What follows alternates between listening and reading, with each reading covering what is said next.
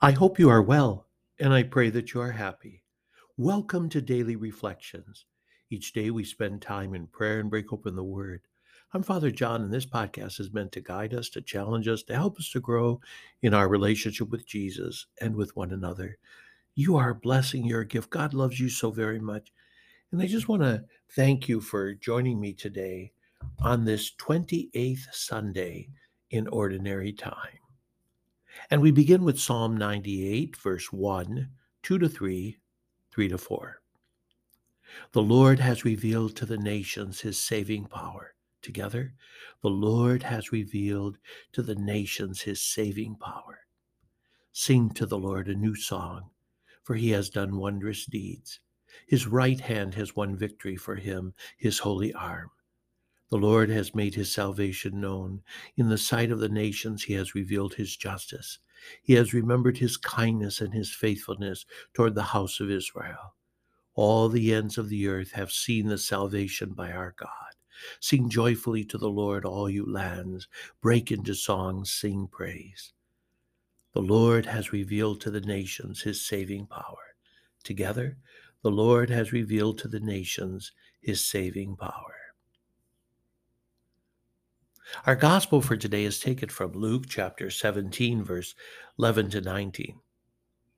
As Jesus continued his journey to Jerusalem, he traveled through Samaria and Galilee. As he was entering a village, 10 lepers met him. They stood at a distance from him and raised their voices, saying, "Jesus, Master, have pity on us."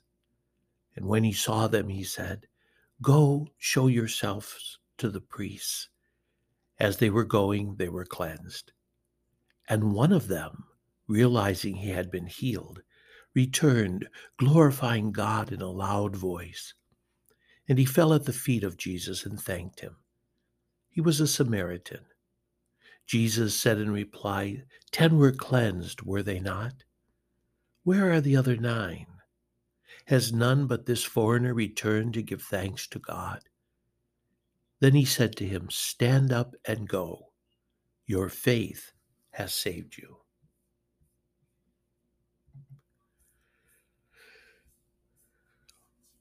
First and foremost, I was thinking we all need one another. And even if we are suffering hardships or physically challenged, we need others for support. And today we find a group of lepers forming a society outside the village walls, there for each other. And they were known as the unclean. I was doing some research on this leprosy, and it really does cause havoc. Leprosy attacks the body, leaving sores, missing fingers, missing toes, damaged limbs. And in many cases, the initial pain of leprosy gives way to something more terrible than that, a loss of sensation in nerve endings. It's a most horrible disease. And so I'm sure that these lepers needed support from family members for the essentials like food. Whenever they would see a passerby, they might yell out as they did today in our gospel when Jesus was walking toward the village. Somehow they recognized Jesus and they yelled out, "Jesus, Master, have pity on us." Now, I want you to notice that they did not ask for healing, but simply pity, meaning have compassion on us, be concerned for us. We'll take anything you can offer. Remember, these lepers were dependent on others for support. And so Jesus, in his love and mercy and compassion, he gives them more than what they asked for. He says, Go now and show yourself to the priests. Jesus knew that only the priests, according to Jewish law, could say that someone is cured of leprosy. So on their way, they were cured. And as they were going, the gospel says they were cleansed. And by the very fact that they listened to Jesus meant that they were obedient to him. This, my friends, is the initial understanding of faith. You know, in the letter of James, chapter 2, it says, so also faith of itself, if it does not have works, is dead. And so this is important because, there are people who want to be cured before they start going. You cannot wait until the problems are over to start walking in faith. Lord, as soon as there's enough money, I'm going to follow what you tell me to do. As soon as I'm cured, then I will go to the priest. You cannot pray, Lord, if you'll just solve this issue in my family, I'm going to go to church.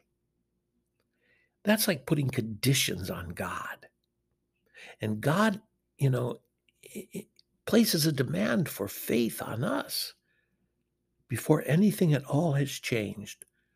Walk, go show yourself to the priest.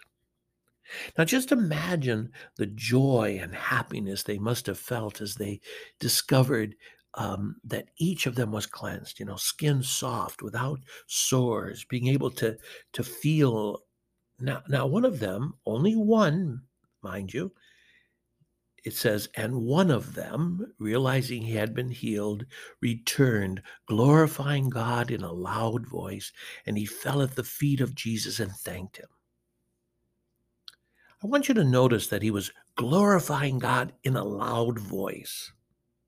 At the beginning of the gospel, we hear they raise their voices, have pity on us. They raise their voices. And now, in that same vein, he raises his voice in thanksgiving. And that caught my attention because many of us, we're really loud when we need help. We're really loud when we want something. But we're not so loud when what we ask for happens, and we're not so loud when we are thankful. All were loud seeking pity, but only one was loud praising and glorifying God. Now we see that he falls at the feet of Jesus. What a beautiful sign of genuine humility. Jesus receives his thanks graciously. The leper gives glory to God and thanks Jesus. Now, this thankful leper may not know that Jesus is the Messiah, the Son of God, but certainly he credits Jesus as being God's instrument for his healing. He sees that something has taken place. 9 others were quiet, no thanks, no conversion, simply experiencing a better life, but definitely very shallow on the spiritual level. Jesus very clearly sees this one Samaritan at his feet. And then he said to him, stand up and go. Your faith has saved you. Jesus offers this leper more than others. You see, they received healing, but the Samaritan receives a deeper salvation in addition. His faith has prompted him to return to the feet of Jesus in thanks. And that personal contact, that personal submission signifies a deeper healing, a soul healing that's more than skin deep. It's a deeper level of faith. And so, my friends, let's look at ourselves today as the 10 lepers. We cry out to the Lord for help. However, we get stuck with only self-service. If we look beyond self, it's only then that we recognize that there is more to faith than looking at, me, myself, and I. We begin to focus on Jesus.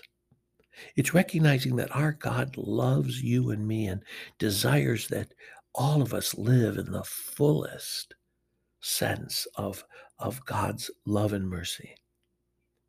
In recognizing the others, then we can help to be grateful.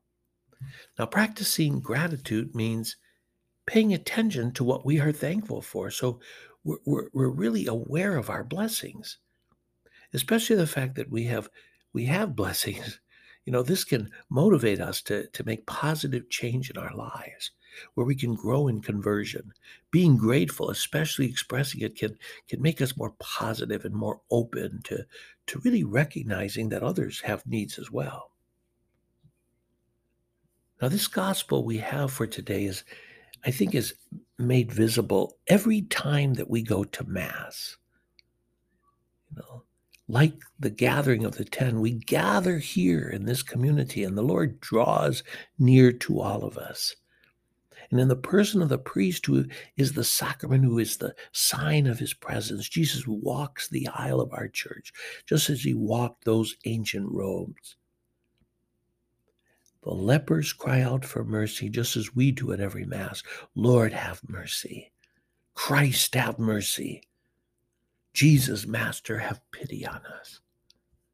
And in the liturgy of the Word, we listen to Jesus' word, and we follow his instructions on how we should live our lives, what we should do.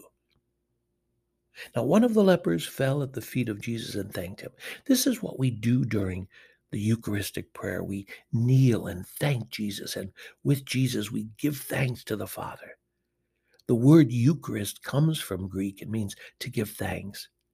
It is here, my friends, that the perfect thanks is rendered to the Father. Only Jesus can give perfect thanks to the Father.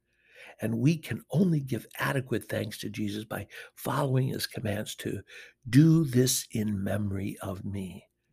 And therefore, we must go to Mass. We must be at this Eucharist. And so finally, Jesus sends the leper on his way, saying, "Stand up and go. Your faith has saved you." We too are sent forth by Jesus at the end of every Mass when he speaks through the priest or deacon, go forth and proclaim the gospel. So you and I are called to really look at the reality of our lives and who it is that must be the center of our lives.